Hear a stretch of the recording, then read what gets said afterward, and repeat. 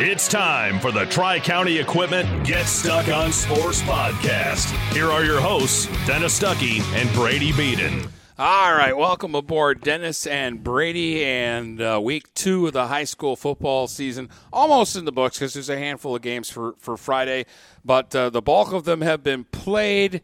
The question is, do we have any new answers to our old questions? But Brady, you saw a bust-out night from Gavin Troy. I wouldn't even call it a bust-out night because we knew he was this good and we knew he could do something like this.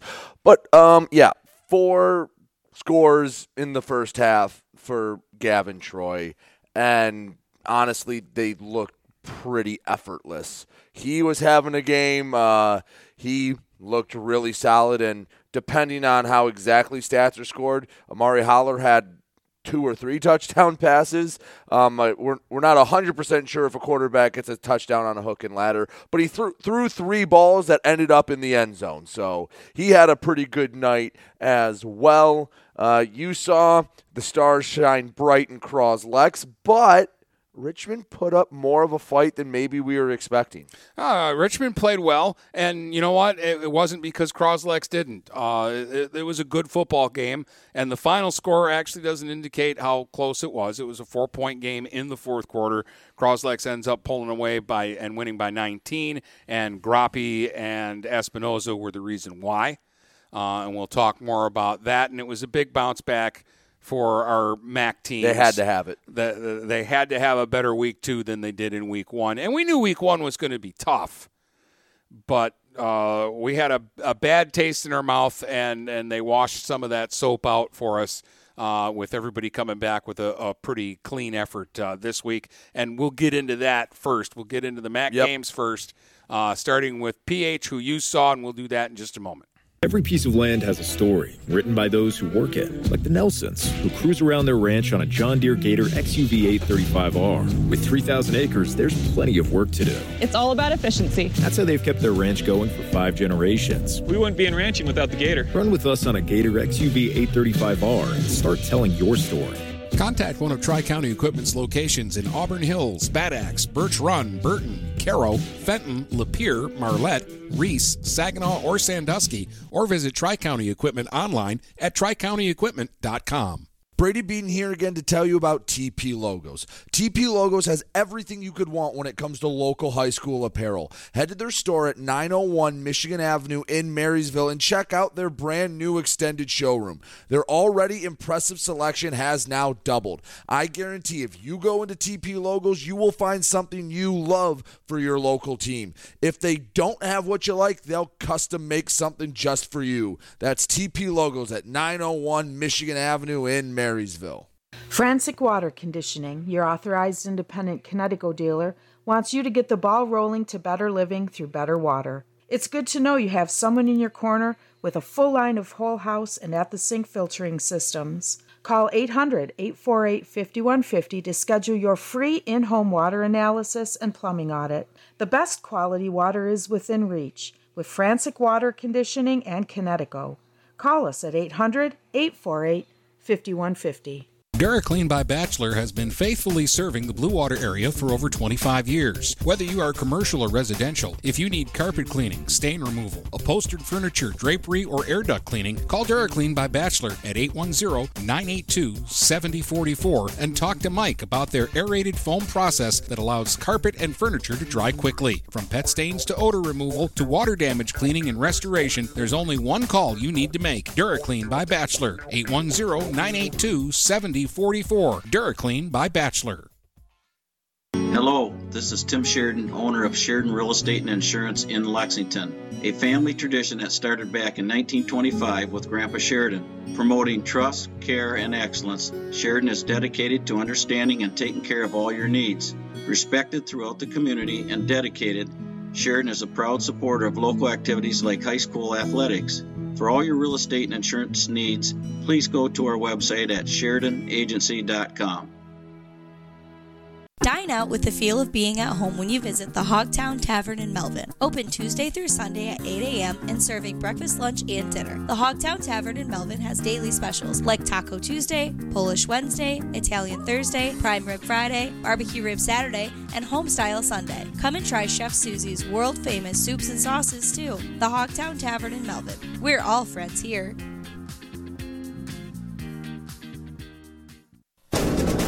If you're not listening to GetStuckOnSports.com, that's a personal foul. Your kids, your schools, your sports. All right, let's get the ball rolling and start with Port Huron High Redhawks and the East Point Shamrocks. Brady, tell us about this game because I'm interested. Well, 35-12 is the final score, and that's no indication of how big of a blowout this game was. Port Huron wanted to. They could have won this game 60-something to nothing. I mean, East Point scored twice. One was on the backups. One was on the fifth quarter kids playing in the fourth quarter. PH pulled the chute pretty early in the second half.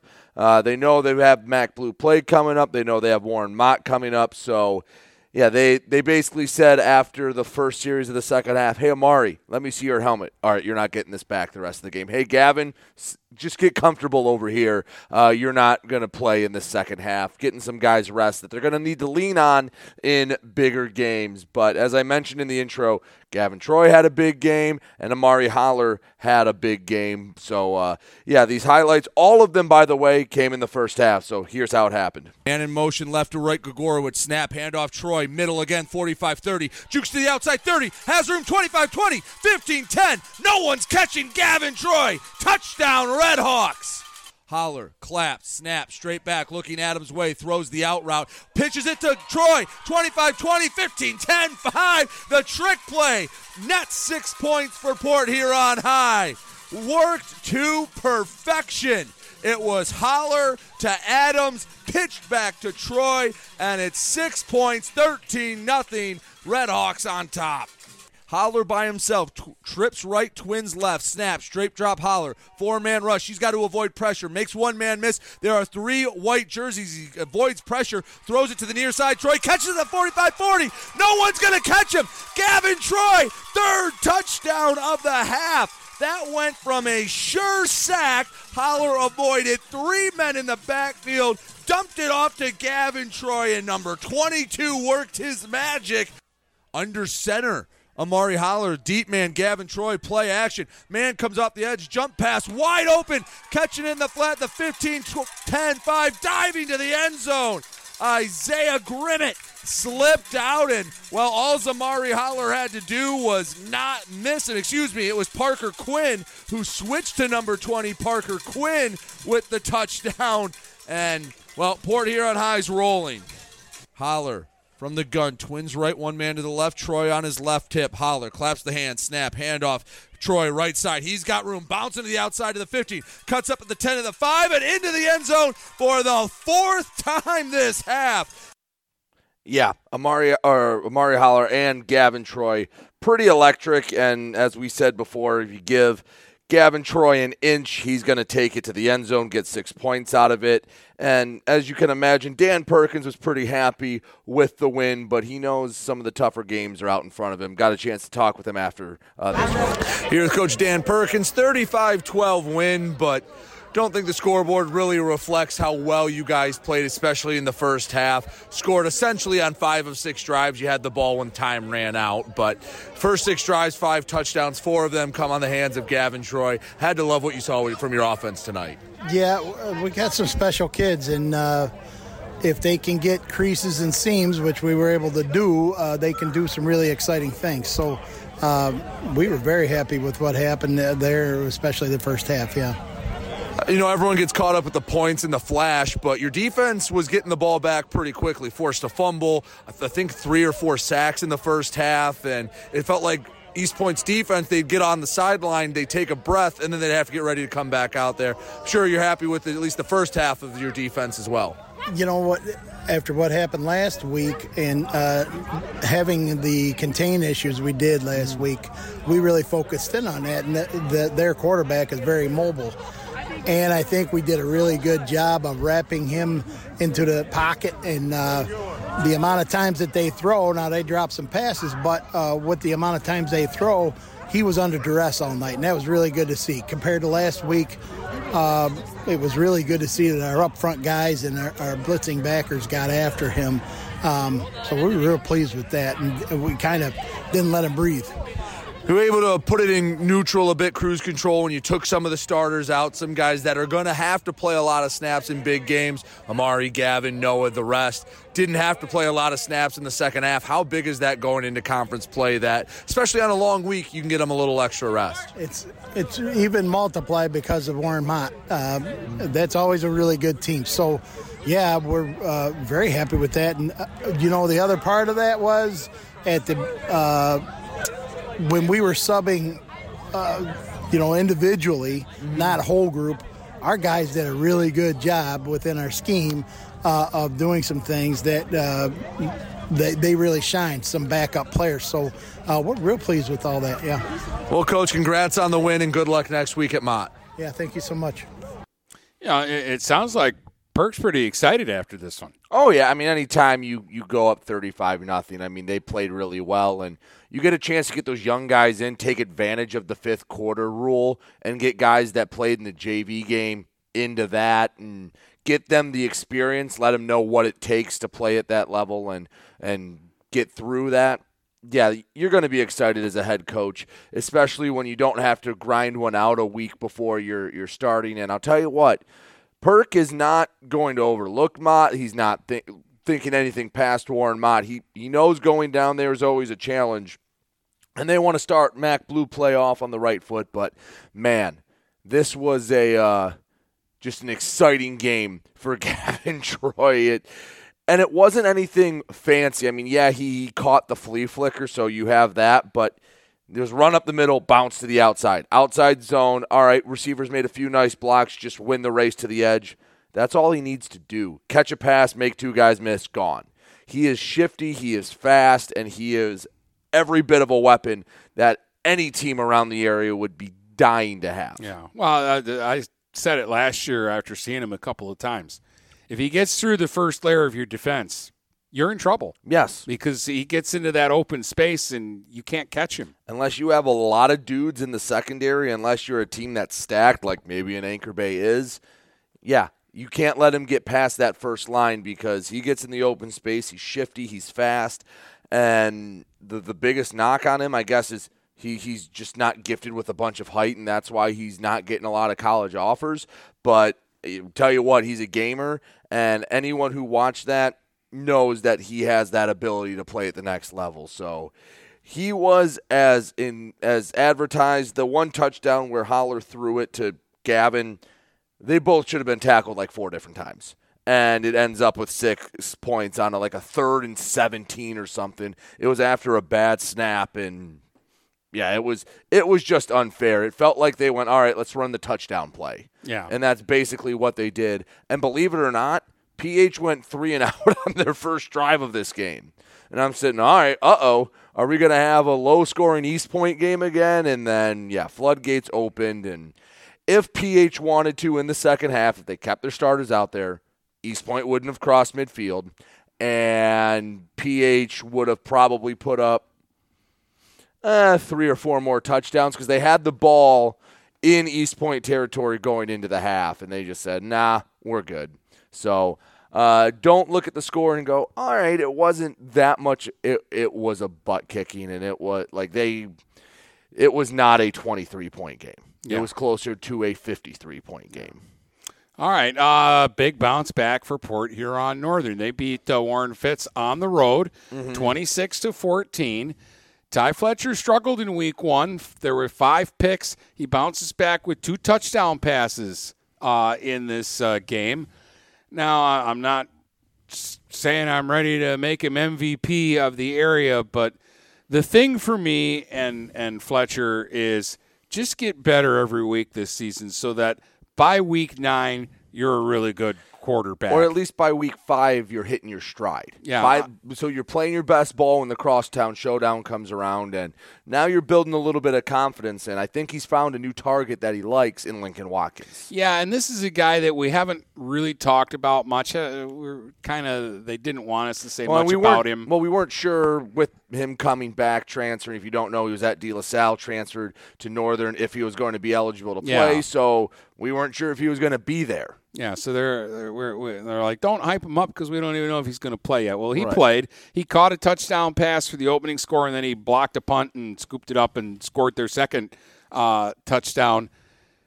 Plays like that are what made the Huskies so good last year. They blocked 1 million punts last season. And are you shocked they blocked another one? And the score doesn't wow you, so it's. I guess I don't know what to take away from this game, Dennis, because Fitz played Mott kind of tough, but then Mott, they lost 14-7, I think, to Grosse Pointe North tonight. I'll double check.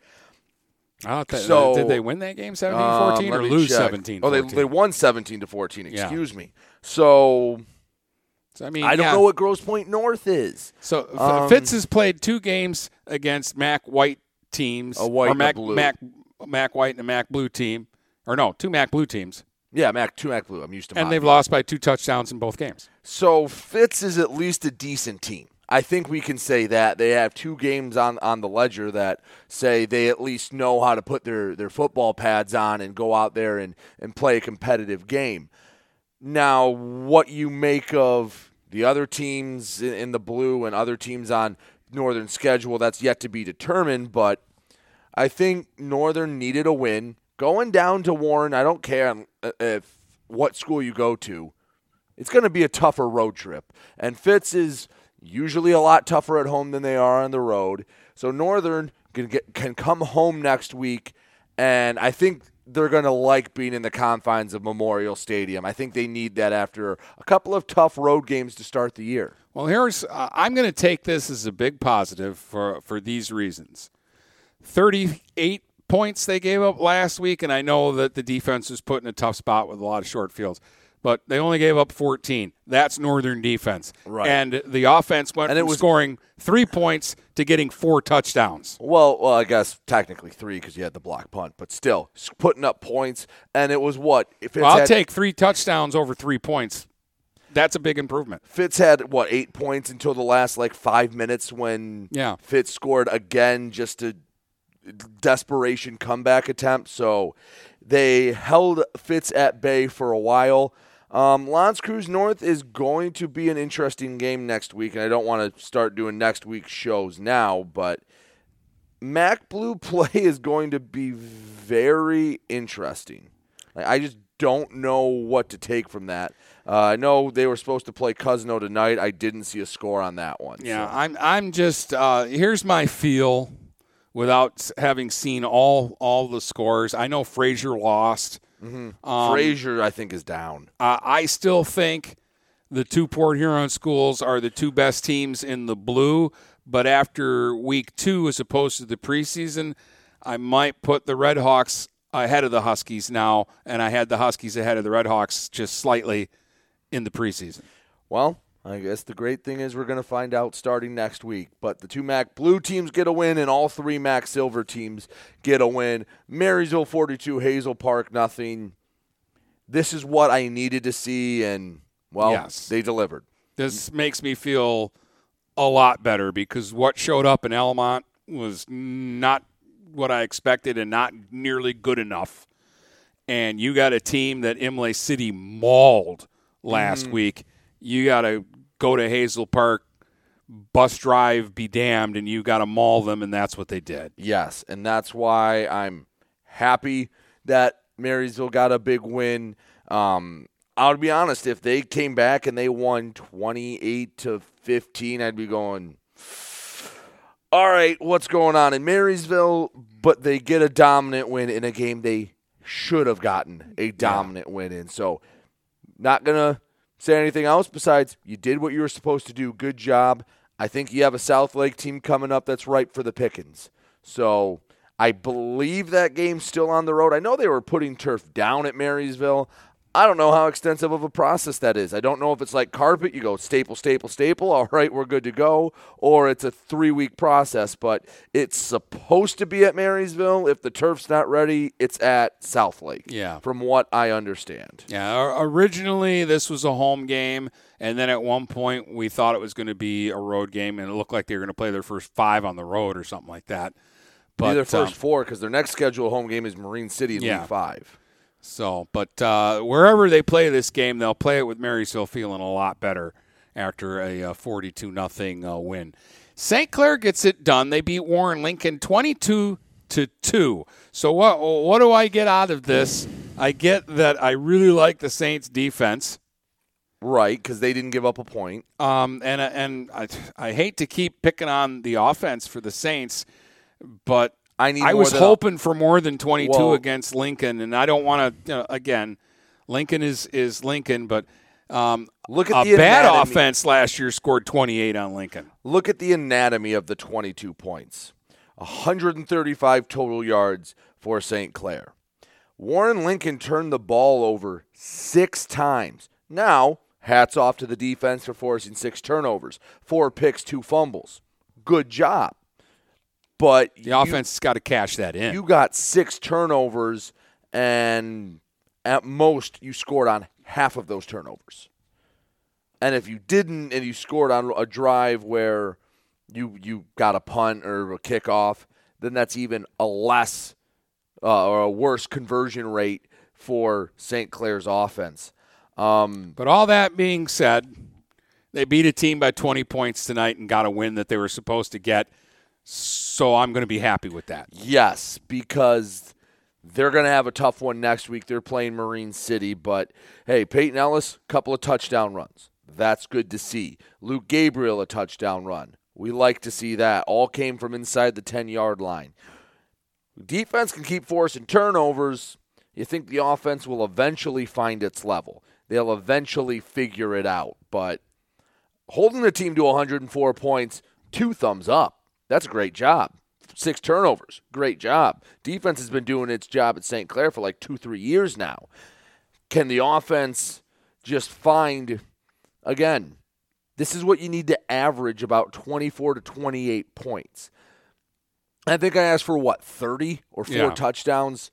So they came up 1 short for my goal for them. But they got a win, and your defense, they pitched a shutout. The offense was the one that gave up the 2 points. Yeah, or special teams. Yeah. It was a safety. I don't know. It doesn't say how the safety happened. But anyway. One thing, just looking at the box score I got and something you need to improve on 3rd and 4th down, they were 3 of 11. Got to improve there. Oh, by the way, Lincoln also 1 of 4 on 4th down. So unless they fumbled or threw a pick on any of those 4th downs, that's essentially 9 turnovers. Yeah. All right. Well, I mean, again, I'm gonna go with the stat that matters the most, and that's 22-2. The Saints get the win, and they're 1-1. Yeah. So and maybe, hopefully, with a young team, it was something to the effect of you get a win, you feel good, and you just need some positive momentum going into a big game against the Marine City team that's going to be tried for manslaughter after beating Clawson 62-3. You knew this was coming. We both knew this was coming after what happened at Armada in Week 1. That is unacceptable for the Mariners, and you knew that poor Clawson was going to come into town. And I'm sorry that I'm going to upset all our PETA people out there, but they clubbed them like a baby seal. Yeah, say lambs to a slaughter. Yeah. And it was that's everything you expected. I mean, honestly, I was thinking more in the 49-6 range, but 62-3 is a heck of a lot better. I'm guessing they got a lot of young guys, some work, and exercised maybe some demons. And after getting beat up a little bit, it's not a bad thing to turn around and beat someone else up before a big rivalry game against St. Clair, because that's a good palate cleanser game, I guess is the best way to put it. Put the Armada game behind you.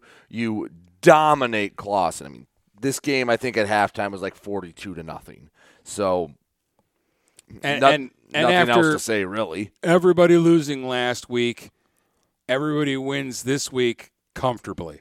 Because even that Northern score, that was 26-8 late. Right. And they gave up a late score. So everybody won comfortably. Nobody really had too many stressed out minutes in their games tonight. I want to throw this in here because real quick, by the way, the 3 points for Clausen was a 40-plus yard field goal. Wow. So That's it's a not good kick. That is a good kick. It reminds me of the story. I think it still might be. I'll double check as I talk. But I believe the state record for longest kick in a game, or like one of the 3 longest field goals in an MHSAA game, came against Marine City. It was a kid from Tower, and I'm like, oh, and I looked up the score, and it was like 55-3, and I think it was like at the end of the game they just said, oh, you're like, he's got a leg, let's try it, and he hit it, and I guess I think I was reading an article that they went crazy, and yeah, it's kind of what that reminded me for. Let me just double check this. Well, while you're doing that, I want to, because Anchor Bay and Grosse Pointe South played the 2 Port Huron schools in week 1. They played each other tonight, and Anchor Bay won that game 21-7. Yeah, but it was Doug Kachonsky. He had a 59-yarder. Wow. In high school. Yes. That's long in the NFL. Yeah. And it was like in a 55-3 game back in 1994, and I just love that. A big, dramatic, damn near 60-yard kick was made in an absolute blowout. But, yeah, Anchor Bay 21, Grosse Pointe South 7.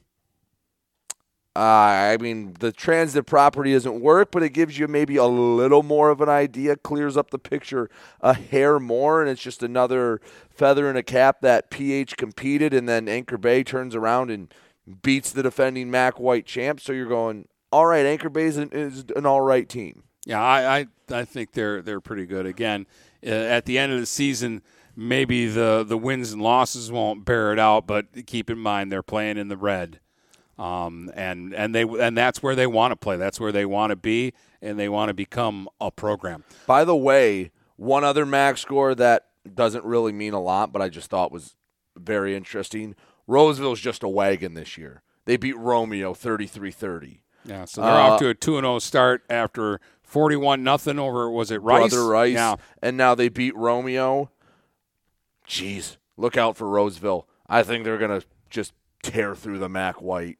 Yeah, well, I'm glad they're in the white and not in the gold where they were like 2 years ago. Right. Like, what? And then they jumped up to the white where they belong. But, hell, they might be the team going up to the red next year.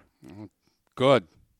I mean, that was – I'm just saying, that like for a team that's caught my eye, it was as impressive of a pair of wins as you'll see across the state. So I just wanted to throw that in there because we mentioned last week they beat Brother Rice, and then they followed up with a Romeo win, and they're a team Northern could possibly see in the playoffs. Yeah, that is a high possibility. All right, 3 games in the BWAC. One was actually played yesterday. We'll break those down, including the game that I saw between Cros-Lex and Richmond, in just a moment.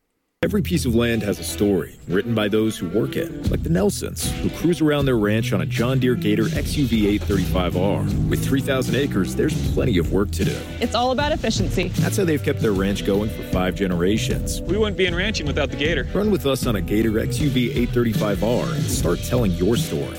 Contact one of Tri-County Equipment's locations in Auburn Hills, Bad Axe, Birch Run, Burton, Caro, Fenton, Lapeer, Marlette, Reese, Saginaw, or Sandusky, or visit Tri-County Equipment online at tricountyequipment.com. Feel more confident and in control of your financial life. Ameriprise Advisors can work with you to provide personalized, goal-based advice based on your short and long-term goals. Plus, you can track your investments and financial solutions with our digital tools and regular meetings. Call Ameriprise Financial Advisor Dave Betts today at 810-987-5370. That's 810-987-5370. Office is located at 527 Huron Avenue, Port Huron, Michigan. Ameriprise Financial Services, LLC, member FINRA and SIPC. Mattress King has been locally owned and operated for over 40 years. With locations in Port Huron, Richmond, Lapeer, Chesterfield, and Hall Road, they are the best one-stop shop for your sleeping and mattress needs. Mattress King carries all the top brands such as Serta, Stearns & Foster, Sealy, iComfort, and Tempur-Pedic. Not only do they have the best prices and best service in the area backed by hundreds of 5-star reviews, they also offer interest-free financing and no credit check programs for those with less than stellar credit. Once you get your mattress, they offer free local delivery on all purchases $6.99 and up. When you think sleep, think Mattress King. Preferred Seamless Gutters in Imlay City has been family-owned and operated since 1997. With in-house employees, when you call Preferred, you get Preferred. At Preferred, they manufacture all components, making them the warehouse. This ensures prompt installation from Preferred's well-trained and courteous staff, serving St. Clair, Sanilac, Genesee, and northern Macomb counties. Give Melissa a call and she'll be happy to schedule a quote. No high-pressure sales, just great service from Preferred Seamless Gutters in Imlay City. Call 800-964-6613 today.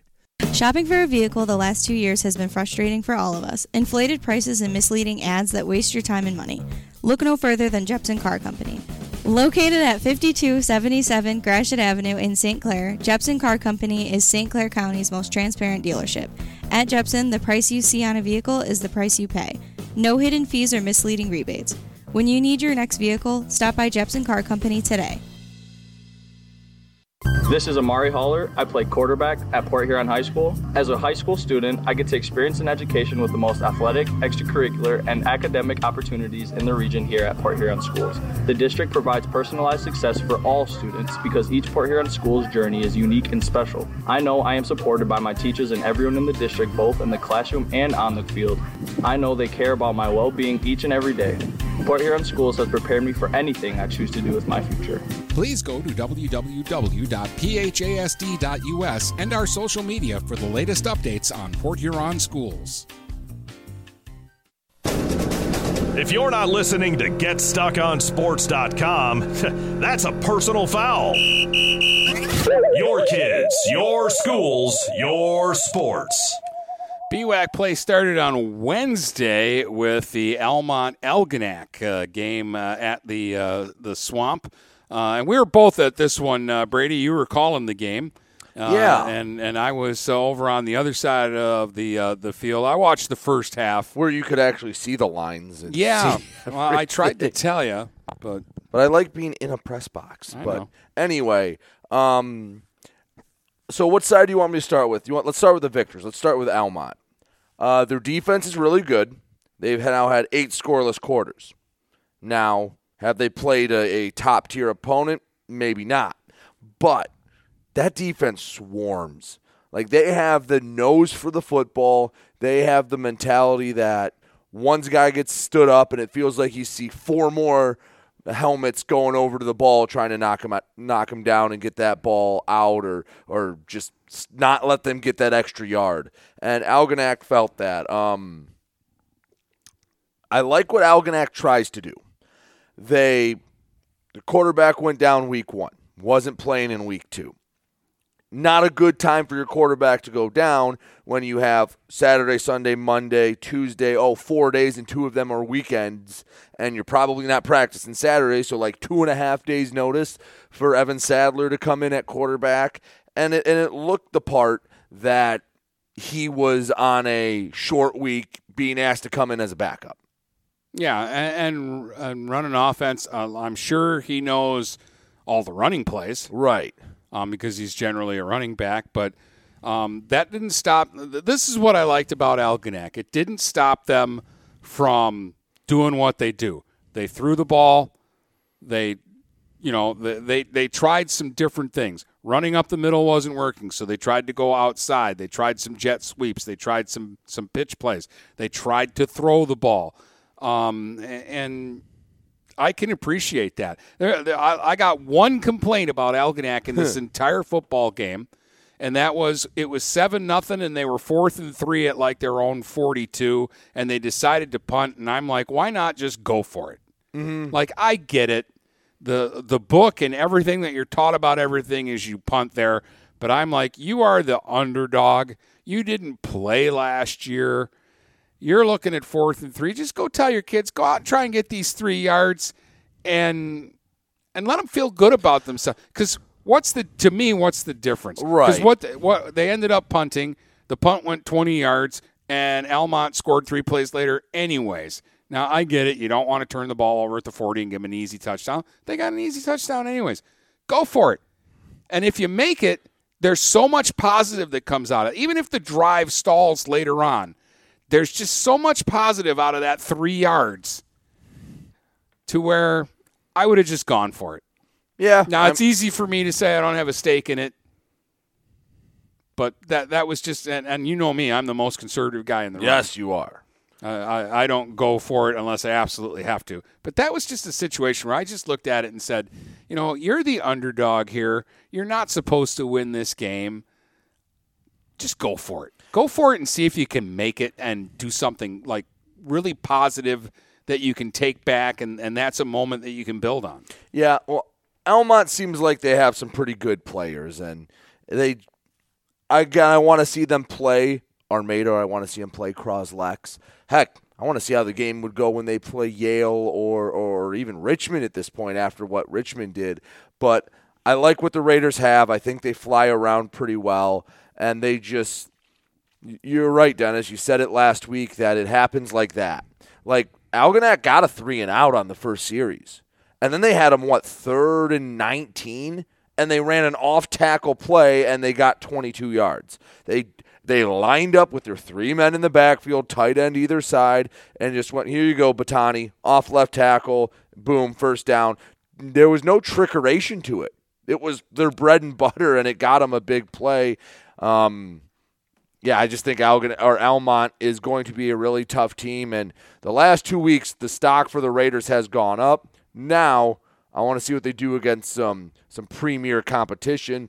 But unfortunately for them, and by no fault of their own, their schedule has them waiting just a bit longer to finally play them. They'll play Emily City next week and North Branch in week 4, which we'll talk about that in a moment. But, Dennis, you were up in Cros-Lex. It was a 29-10 Cros-Lex win. Just two final points about Almont. Number one, they've got a lot of home run hitters, and it's different guys. It was Stewart in week 1, and then this week Batani had the big game.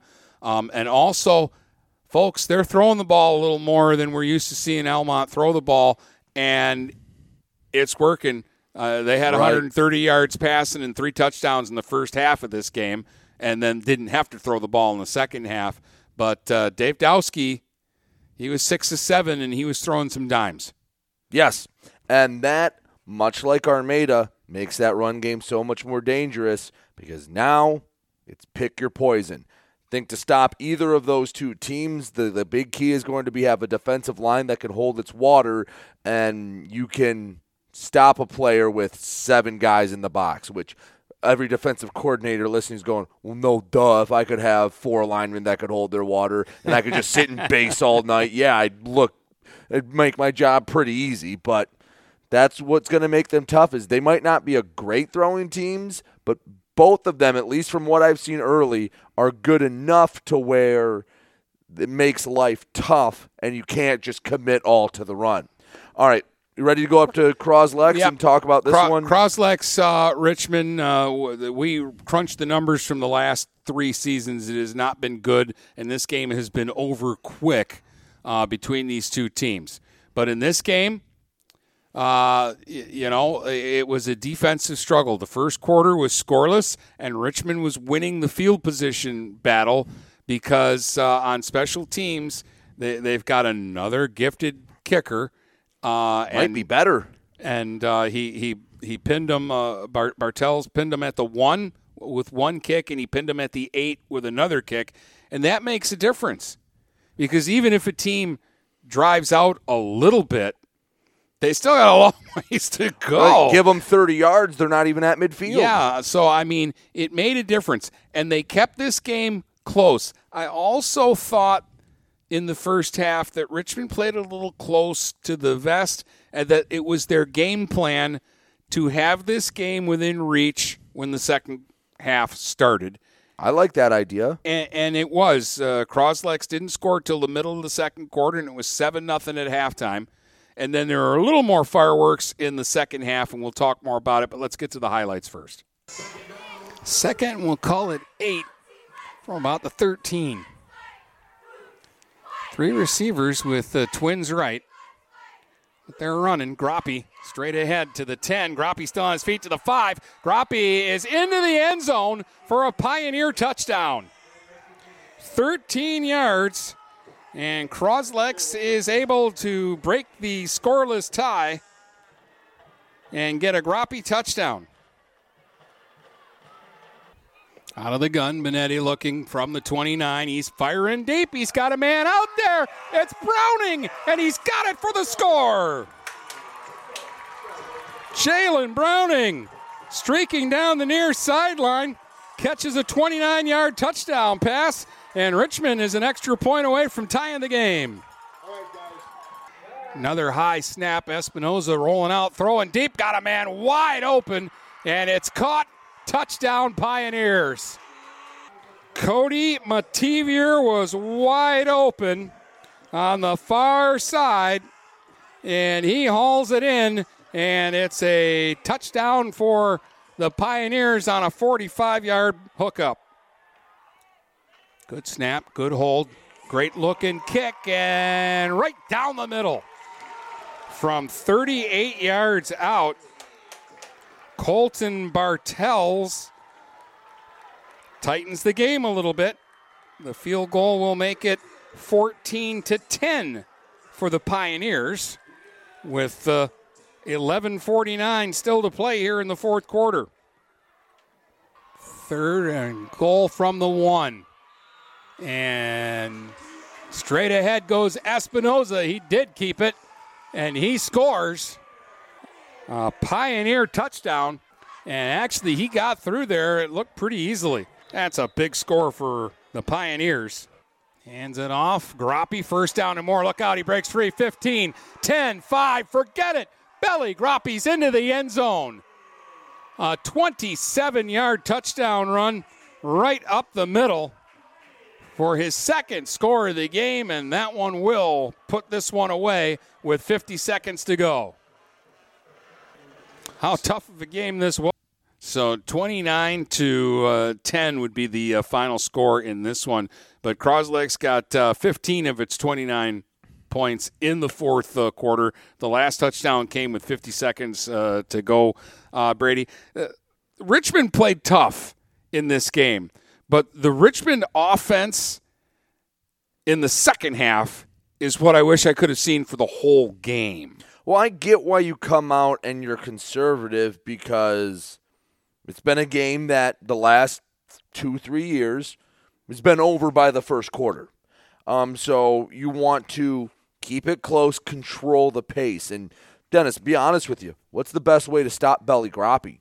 Don't let him be on the damn field and don't let him touch the ball. And how do you do that? You control the time of possession and slowly work your way down the field.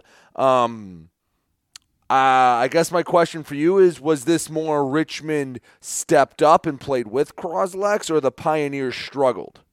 No, again, I'm going to say this again. Cros-Lex didn't did they play an A-plus powerhouse? No.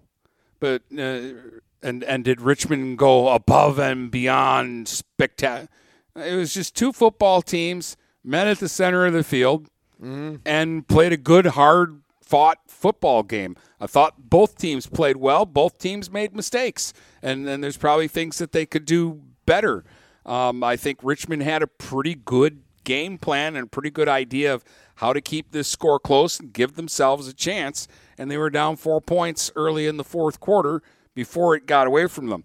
The biggest difference for me between these two teams is star power. Cros-Lex has got two dudes on offense. Belly Groppe, 27 carries. He never gets tired. It seems like later in the game it takes more guys to tackle him than early in the game. He had 157 yards. He scored 2 touchdowns.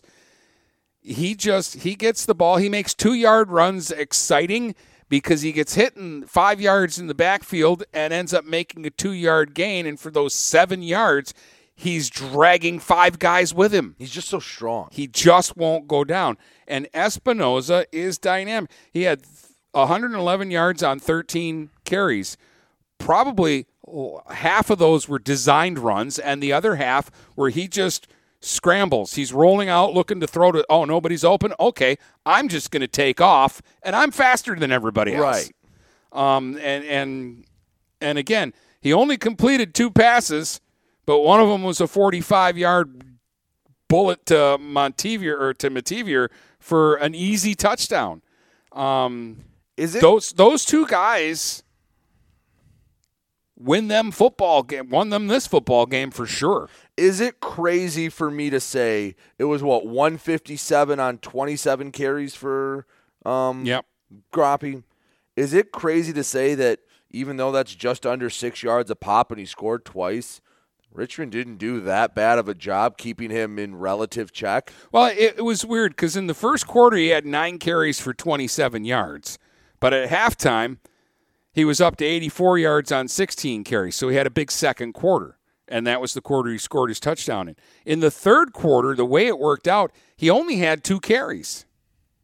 He had 2 carries, and he was up, and he still got, what do you get there? On 2 carries, he got 18 yards. Right.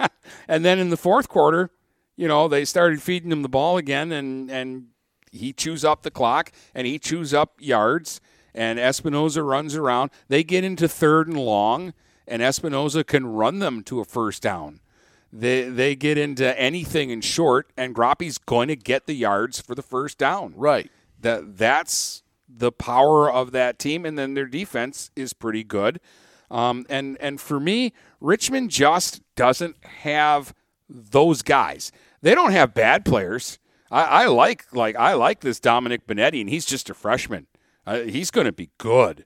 I like Jalen Browning. I wish they did more with him. Mm-hmm. I wish he got more opportunities, but he plays defense. He had an interception in the game, and they think his value is on that side of the ball. Hard to argue when you get a pick. Yeah, so he doesn't play. Joey Simmons, non-existent in the first half. 2 big catches on the first drive of the second half, and then again, where was he? And he's a defensive guy, though, more than he's an offensive guy. I mean, he was a guy that was all over the field against St. Clair making big plays. And I thought Connor Bergeron had a good game, too.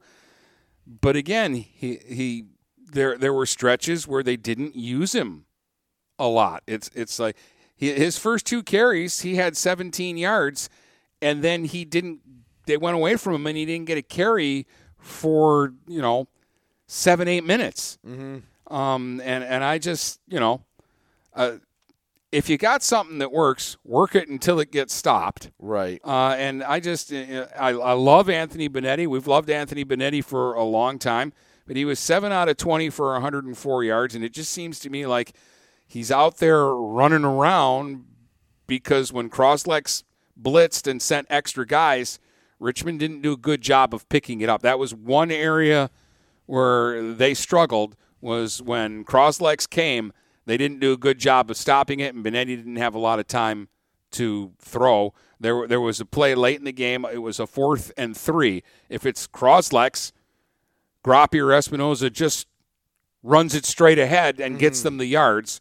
Richmond had to try to roll out, and before the play was over, the line of scrimmage was the Cros-Lex 32. Benetti was on his own side of the 50-yard line. He was back at the 45, running for his life. So I guess, nutshell this all, feeling a little better about Richmond even though they lost. And I think the way I would put it with how you described it is Richmond has a really good supporting cast. They have a lot of nice players, but they need that around a go-to guy. And, well, let's just talk about the elephant in the room. Trey Graham's not on the team anymore. He was a guy expected to be a big part. But is that the type of guy they need at a receiver, or are you thinking more they need that, I guess, breakaway running back type player? They just need that guy that everybody's afraid of, Right. That everybody's like, oh, they're going to give so-and-so the ball and we're in trouble. But there just isn't, to me, there just isn't that guy when they line up where you go, oh, keep an eye on so-and-so or else. Right. So.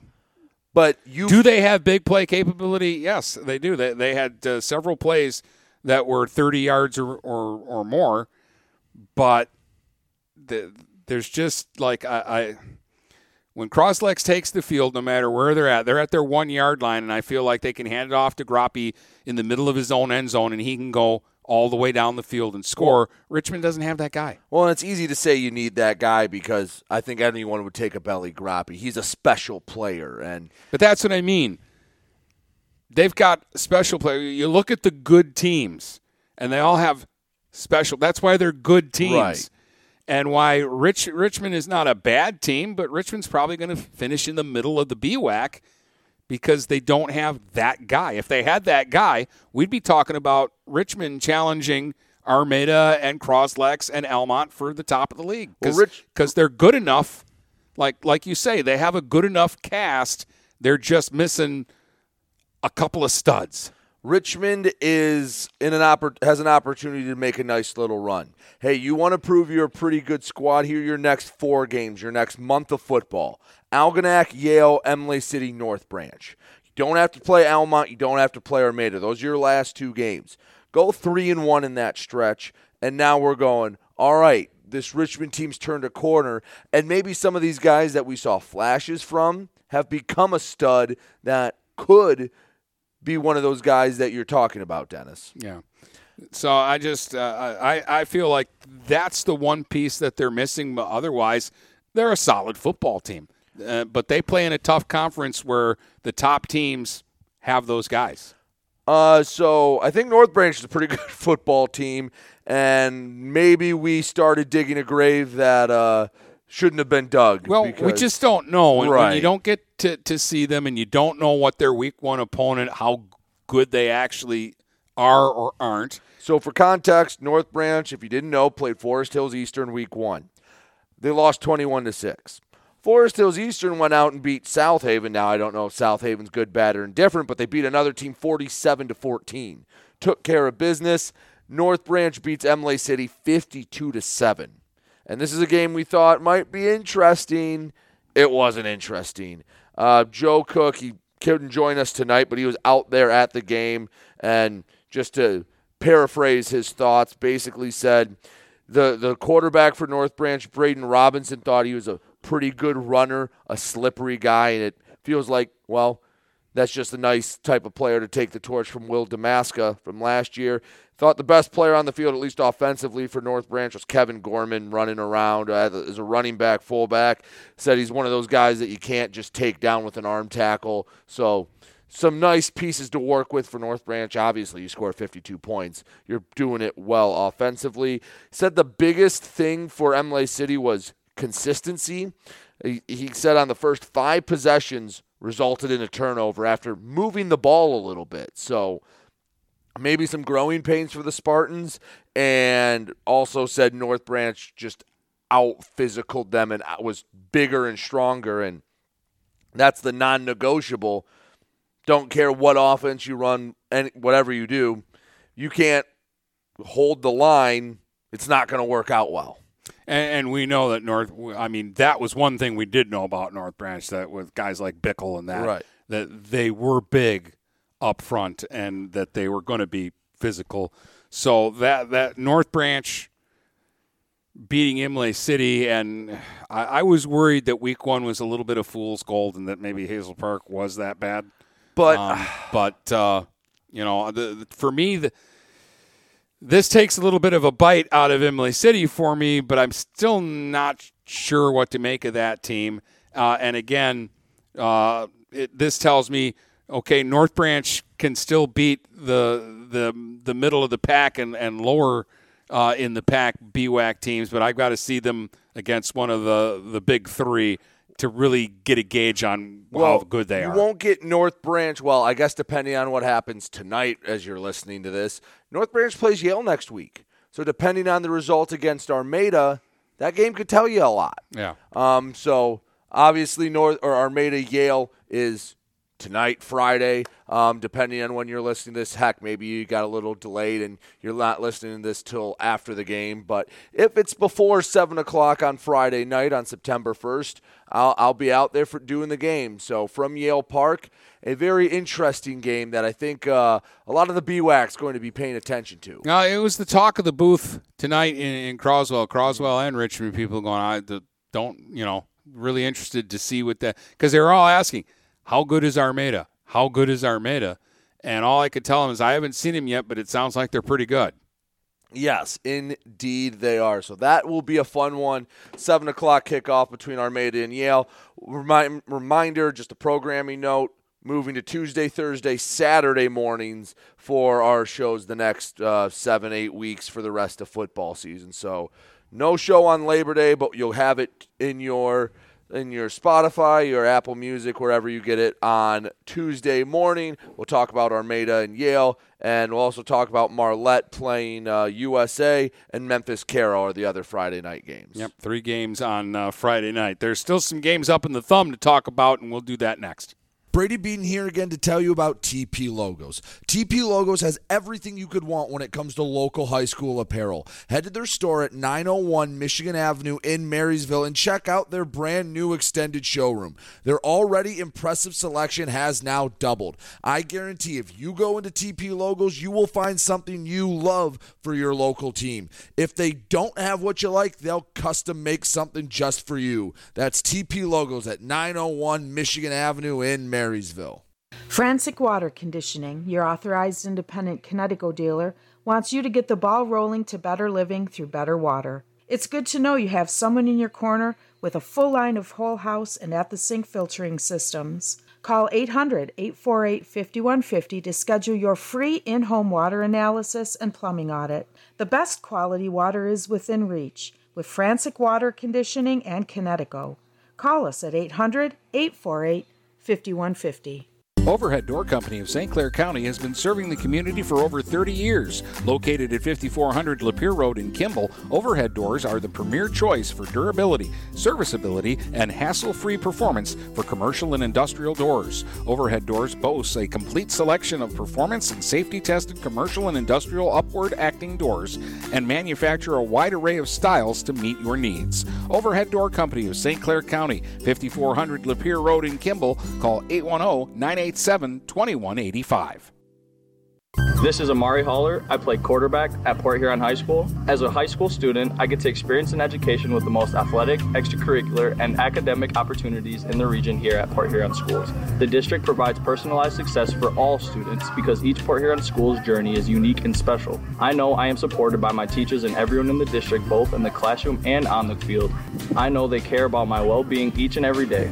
Port Huron Schools has prepared me for anything I choose to do with my future. Please go to www.phasd.us and our social media for the latest updates on Port Huron schools. Finding that missing shin guard, remembering whether it's a home or away game, getting the right kid to the right playing field on the right day. Why are simple things sometimes so complicated? Thankfully, with auto owners, insurance doesn't have to be one of them. We work with independent agents who keep insurance simple so you can worry about more important things, like not being that fan. Oh, come on, ref! That's simple human sense. For all your real estate and insurance needs, please go to our website at SheridanAgency.com. If you're not listening to GetStuckOnSports.com, that's a personal foul. Your kids, your schools, your sports. All right. Mooney went on the road to Saginaw to take on Michigan Lutheran Seminary tonight. Cardinal Mooney falls in this one 21-14. But, Brady, you've got a really positive feel for Mooney, even though they're 0-2. Yeah, so I believe Seminary took the lead in the fourth quarter. It was 14-14, I believe, and the final was 21-14 after that score. But they played 2 tough games. They brought in Harbor Beach, and I know it was technically a 2-score game, but to simplify it, it was 3 touchdowns to 2. Played a good Harbor Beach team tough, and Harbor Beach validated that with their result tonight, beating Cass City. Talk about that in a minute. Then they go up to Saginaw and play a Lutheran Seminary team that was good last year. I think they're kind of in a similar spot to Mooney where they lost some pretty good athletes, but they're still going to be a decent program, and lost 21-14. I fully expect this Cardinal Mooney team to go out there and rattle off quite a few wins in a row. I'm almost more encouraged now. If they would have won these games, I would have been very happy, but I think they played two teams pretty tough. And I think this is how, when you're a young team and you're a team that is trying to find the consistency of year over year, these are the games you have to play. You learn more about this than they would have if they played Parkway Christian to start the year and won 56-14. They learn more about themselves in these two games. They play Cranbrook Shrine Lakes next. I think they're going to win all three of those games, and I think they're going to win all three of those comfortably. And I think it could set up a very fun game with Clarkson Everest that we're trying to figure out what exactly they are, because they got blown out by Ubley, but everyone and their brother gets blown out by Ubley. And they bounced back and won handily tonight. I don't think they played anyone particularly good. No, but they won like Detroit, Douglas. They play New Lothrop next week. There's another measuring stick for that. But I can very much see Cardinal Mooney being 3-2 going into that Everest game. But Cabrini, they should be favorite. Liggett, they got to win tonight, right? Yeah, Liggett won 50-something to nothing. They beat Lutheran Westland. Yeah. Okay. I still think at worst right now I'd be putting Cardinal Mooney at number 2 in this league. And you know what? Let's see what Everest is with a little more seasoning on them. But I respect the fact they went out and played two tough teams. Yeah. And I respect the fact that they played them pretty tough, very similar games. Now go win some games and make that next step. Take an evolution. Coach Killian, after his first two games, I'm sure he'll evolve. I'm sure these players will evolve, and they'll take that next step. I know that's 0-2, and I know they don't want to hear moral victories, but I like the way they've played the first two games. I expect them to still end with a winning record, even though they're 0-2. I do too, and I expect I'll see that Cranbrook game a week from Saturday, and I'm expecting to see a win. Right. And I'm with you. I think they'll take care of business there. All right, talking about taking care of business. Ubley 42, Laker nothing. And actually, this wasn't as bad of a blowout. Laker kept it out of running time to start the second half. It was only 28-0, and Ubley had to struggle a little bit to get it to that point. Oh, those poor Ubley kids. Now they're going to have to nothing. Plow the fields a second time. Ubley is just dumb. So good. It's not fair. This one caught me, and Beach not only beat Cass City, but they beat them by a couple of scores. So Gallagher lied to me when he told me Cass City was special. Well, this one is a little misleading. I'm just double-checking this to make sure, but I believe with about 3 minutes left, it was 14-12 Cass City. Yeah, it was with 1:51 left is when Harbor Beach scored to take the lead 20-14. And then they got to stop and got to score with like 10 seconds left to make it a two-score game. So if a football game was 46 minutes instead of 48, Cass City might be celebrating a win. Instead, it's a two-score loss. And if you're just scoreboard watching, you're going, Beach is a couple scores better than Cass City. All right, move on. So a nice win for Beach, but Cass City put up a pretty good fight and put a scare into Harbor Beach. But if you're Mooney, you see them get this win, you're going, all right, Beach is still pretty darn good. We're validating those games, but Beach looks to be the second best team in the GTC East until Ubley proves them otherwise. Sandusky crushes. Or prove Ubley otherwise. Yeah, Sandusky crushed Vassar 46-0. And Sandusky can set themselves up to have a nice record. Vassar, obviously a little down, but they play Memphis, Marlette, and Bad Axe. They could be 5-0 going into Harbor Beach and Ubley, that back-to-back gauntlet, and at least give that game a little bit of intrigue. Yeah. But again, fair or not, and little side tangent, is there anything Sandusky could do between now and the Harbor Beach game that would make you think Sandusky's the favorite? Or are those two programs just so entrenched in being the top dogs that I mean, if Sandusky's 5-0 and Beach is 2-3, I'm just saying what Sandusky can do. I mean, they just got to take care of business and be themselves and not worry about any of that. But no, I mean, if they're winning, I'll say, okay, anything's possible. They have a chance. But until they actually beat Beach or Ubley, they're going to be my underdog going into those games. All right. That's just giving respect to those other two programs who have more than earned that respect. Bad Axe got by Reese 22-16, so they're 1-1 now, but this is clearly not the same Bad Axe squad that we've seen the last couple of years over in the West. And 2 more games tonight, I guess, with Marlette at home against USA and Memphis at home against Caro. And I would love it if Memphis opened the season 2-0. Marlette's already beaten Caro. Memphis, you go out and beat Caro too. Make Dennis a very happy camper. A team that has deserved respect, the mayor, Bill Brown, gets another 56-6 win over K-Pac. Think we might be looking at a special Deckerville season. Well, I just have that feeling after 2 games. Here's the thing. Garza, the quarterback, is being allowed to air it out. It's Eric Garza the first 2 weeks of the season. They're throwing the football, and that's something that Deckerville hasn't always done. But they've got a guy. Garza last year in the K-Pac game threw a couple of touchdown passes, and I kind of was like, well, I'm not going to argue with Deckerville and their success. They know what they're doing, and they know their personnel, but I'm wondering why they don't throw the ball a little bit more. Right, and, well, I think that message was received.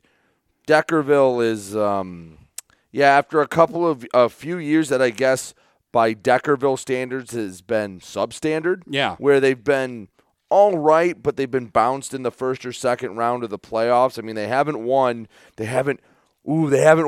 playoff games since 2017. Sound the alarms. But it just feels like this is a team that might be poised for a big one. Week 4, they play Brown City, and Brown City beat Dryden 66-0. That could be one of the biggest games in our area in Week 4. Yeah, and Brown City was so good last year. Like we've said it on the podcast. We thought they were the second best team in the state in 8-man football. They have 2 really impressive wins, but I think against 2 teams that aren't going to win a ton of games this year. They play Kingston and Deckerville next. Yeah, Put up or shut up time. So now we'll find more out about Brown City. I still think they're pretty good. Right. Like, as far as I can tell, Affer's the only kid they really lost off that team, at least on the offense, who was getting the ball. I think Ford is back, and I think Lawson Cooper. Let me see if I can pull up. Is it Lawson Cooper or Cooper Lawson? Let me pull it up. Talk for another minute. But at any the stats from the Brown City game, Gallagher sent it to us. Lawson Cooper. Yeah, he had a couple scores. He was 11 for 17, 3 touchdowns through the air. Yeah, he's got a strong arm, and he can run. Had 3 carries for 83 yards and 2 touchdowns. That's a new name. Halbert had a touchdown. Cooper had 2 on the ground.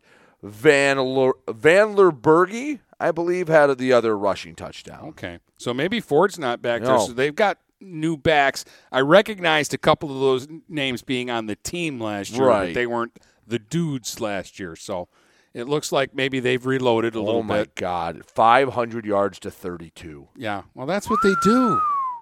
That's what they do. Oh, my God. Dryden had 8 rushing yards. Oh, no. You got to remember, too, it's been 6 years since they've had a team or whatever it's been. Still. Oh, I don't. That's tough. Anyway, Brown City's still good. How about Caseville put up points? Peck won 54-44. But Caseville, they can score, and, well, again, they just can't stop Our friend up in the thumb, Mike Gallagher, informed us that their running back was the 400-meter champion in D4 last year. That's a pretty nice weapon to have. Yeah. So Caseville, especially in 8-man. Yes, Caseville will be scoring some points this year as well. But they've given up 130 points in 2 games. Right. But Peck, hey, they're a young team. Their running back's a freshman. They lost 2 all-everything players from last year. They get a nice win to kick off league play. Yeah, and Caseville's losing streak is pushing 40 games. Yeah, it's been a while. Putting it out there right now, it ends this year. I don't know what their schedule is, but my favorite vacation spot's going to get a win sometime this year. They're not going 0-9. All right, barring injuries. Akron Fairgrove beat Carsonville Port Sandlac 42-6, and Ashley shut out New Haven Merritt 22-0. That was actually Merritt's season opener. They didn't play last week. All right, so week 2 almost in the books, but I think the game that everyone's going to be interested in, Armada-Yale, still yet to happen. And, Dennis, I'm really excited for this one. I can't lie. One, I get to finally experience Yale Park. I've never taken in a football game as a player, as a fan, as anything at Yale Park. So I'll get to see that. I'll get to just see what that's like, and I'll get to find out about these 2 teams because Dennis, I have no idea what this game's going to be like. I know Armada's a solid team. There's no denying that. But where does Yale stack up is the $1 million question. Yeah, I do think that this will be a higher scoring game. I think the winner will at least have to be in the 30s. Mm-hmm. So it'll be interesting. It'll probably be who can get the one more stop than the other team, or who can get that turnover at the key moment. Right. Because for me, the key in this game is to try to get a 2-touchdown lead, and then just hold it. And then just hope that that's enough. But I'm really excited. I want to see both these teams play because I haven't seen either of these teams play. But I want to see for my own eyes what I think I already know about Armada, and I want to see with my own eyes just what Yale is and what all the excitement and hoopla is about. Exactly. So be back Tuesday, and we'll talk about that game and set up week 3. Absolutely. From Port Huron to Marysville and St. Clair to Marine City, the Blue Water area is Stuck on Sports.